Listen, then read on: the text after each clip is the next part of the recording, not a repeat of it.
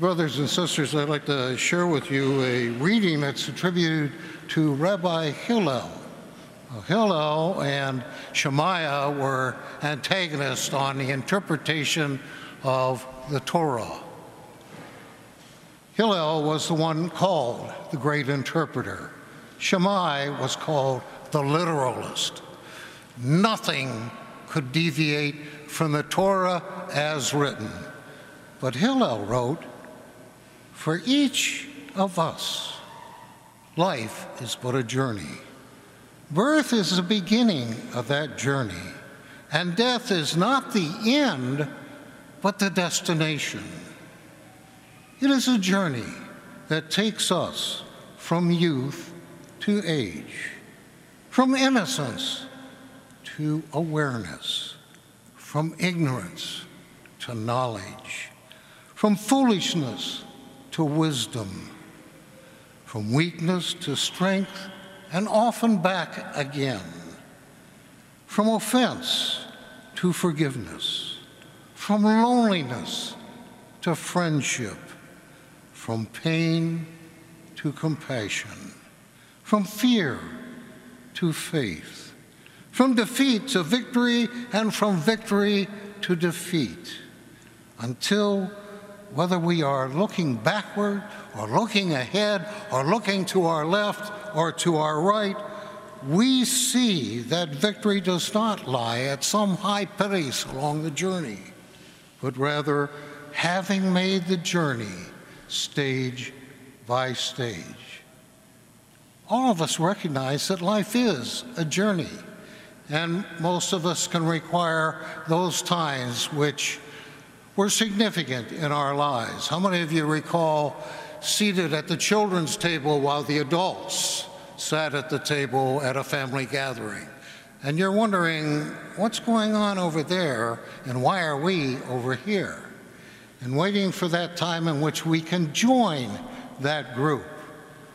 I know in our family, cards were the greatest thing. They were a family of the Depression.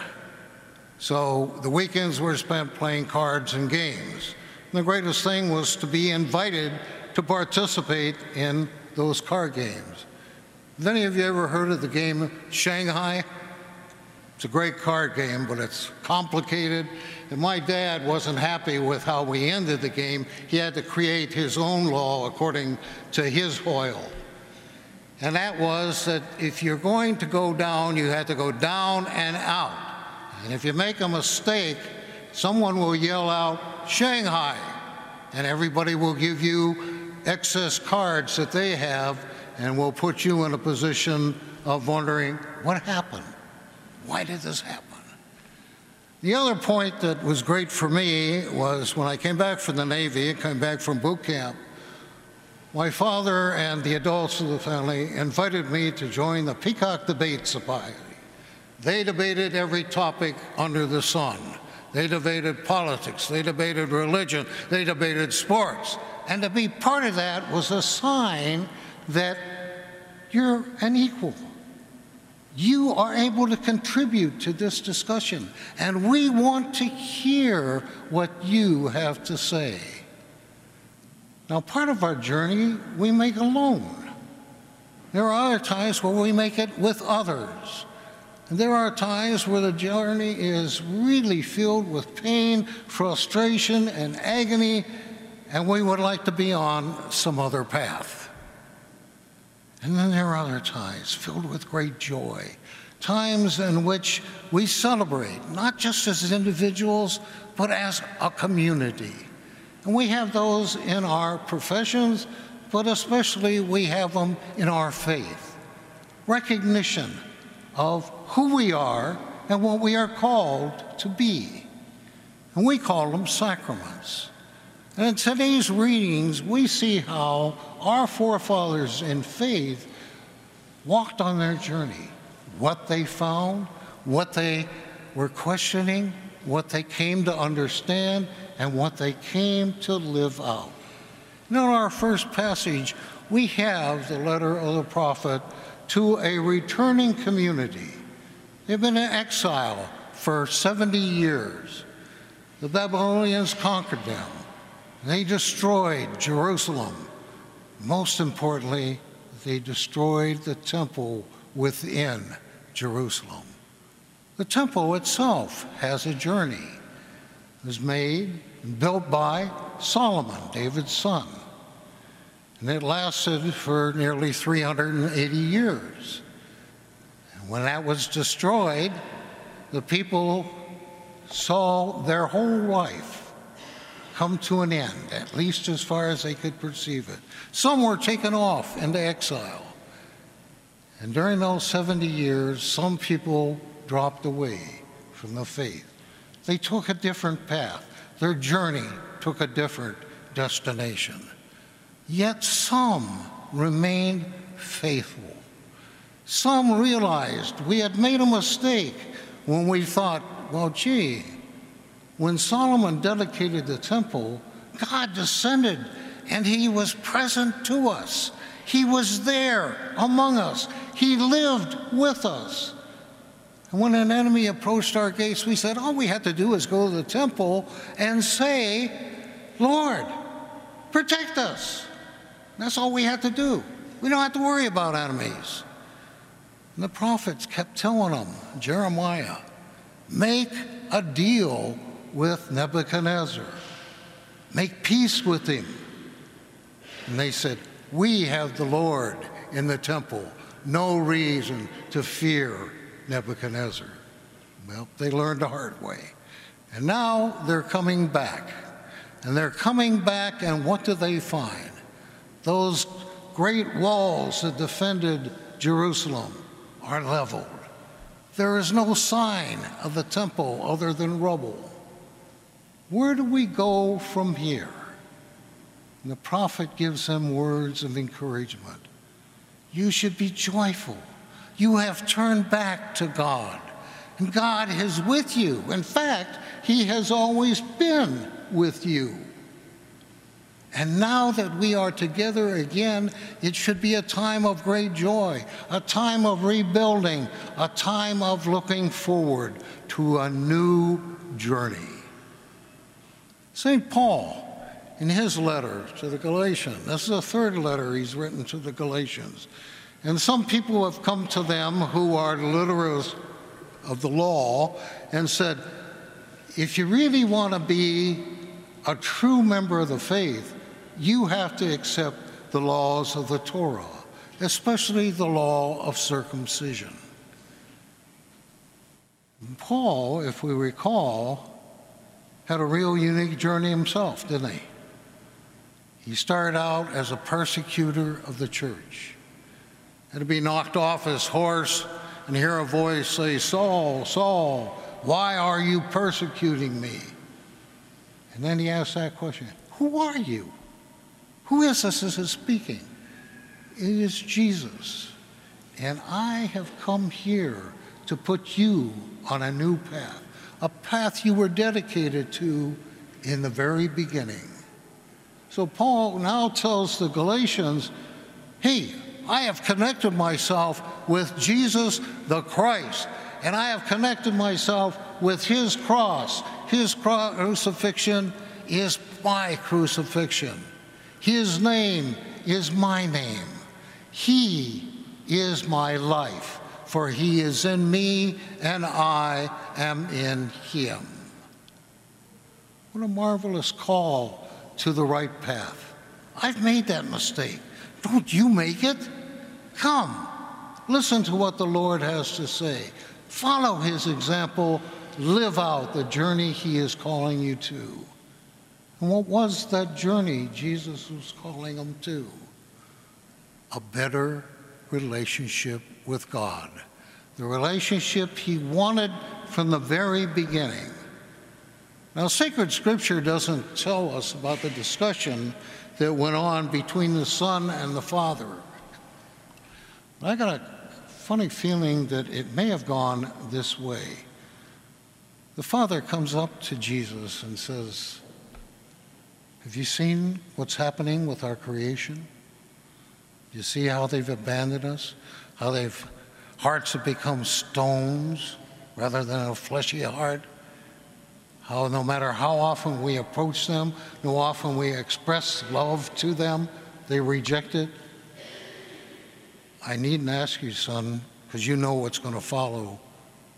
But are you willing to become one like them? Are you willing to become like them in everything except sin? We have a prayer that says Jesus did not deem equality with God something to be grasped at, but rather he humbled himself to become one like us, walk the path with us, be on the journey with us, and show us how to make that journey a journey to the kingdom, a journey to total belief, total reward. And so what does he do? He sends out 72. Now, 72 had meaning to the people of his time. There were the descendants of Noah and the sons of Noah. And they were the 72 nations. So it's a sending forth out to the nations of the world. It was also a time with Moses, in which 72 were called out of the elders to help Moses with the burden of governing the people. And 70 showed up at that big celebration they had where God was going to give his Spirit to them. And the 2 remained behind. So after the ceremony, Moses is heading back to his tent, and a youngster comes up to him and says, Bildad and Shammai are out prophesying. And Joshua says to him, Lord Moses, tell him to stop. Tell those 2 to quit doing what they're doing. You know what Moses said to them? He says, I wish that all would prophesy, that all would open themselves up to the Spirit of God. Part of our opening ourselves up to the Spirit of God is in a sacrament we call confirmation, a sacrament in which we open ourselves up to the receipt of that total Spirit, that Spirit of love, that Spirit of call, that Spirit of fear not, I am with you always. Now, a number of you have asked me about my own personal journey. Well, the journey continues. I have a 3-inch scar on my thigh where they took a biopsy out, and we're putting X's in the block as to what's going on with me, but we still don't know. But the answers I'm getting is putting away from my mind some of the fears that I had, because the biopsy showed that I did not have an incurable immune deficiency. Thank you, Lord. So this past Friday, I had a MRI on my lower back. We're waiting results again. While I was there, a bunch of the technicians came out, especially the blood group, and they come out and they says, you know, we love you. And I'm going, what's going on here? And they said, well, when they were doing all the blood work on you and took 14 vials of blood out of you, you came up with the greatest line we've ever heard. And as they were ready to take out the 13th vial, I said to him, wait a minute. He went, what's the matter? I said, what color are my eyes? And the young technician looked at me and she said, they're brown. Why? And I said, they were blue when I came in here. And she said to me, you made my day. Most people come in and complain. You got the tourniquet too high. You're taking it out of the wrong arm. You're hurting me. And what did you do? You come out and said, what's color of my eyes? We love you. So the technician come out to pull me into the MRI, and I'm so familiar with the procedure, and they're familiar with me, because the first time they tried to put me in the MRI unit, I freaked out, and they had to postpone the test.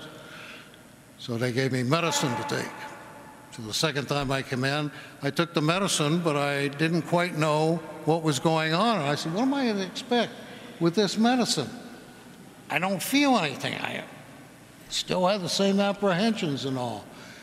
You know, one technician looked at the other and they said, lay down. They put a towel over my eyes, put me in that machine, and those of you who've had an MRI know how much noise it makes. I thought I was back in the engine room on board ship.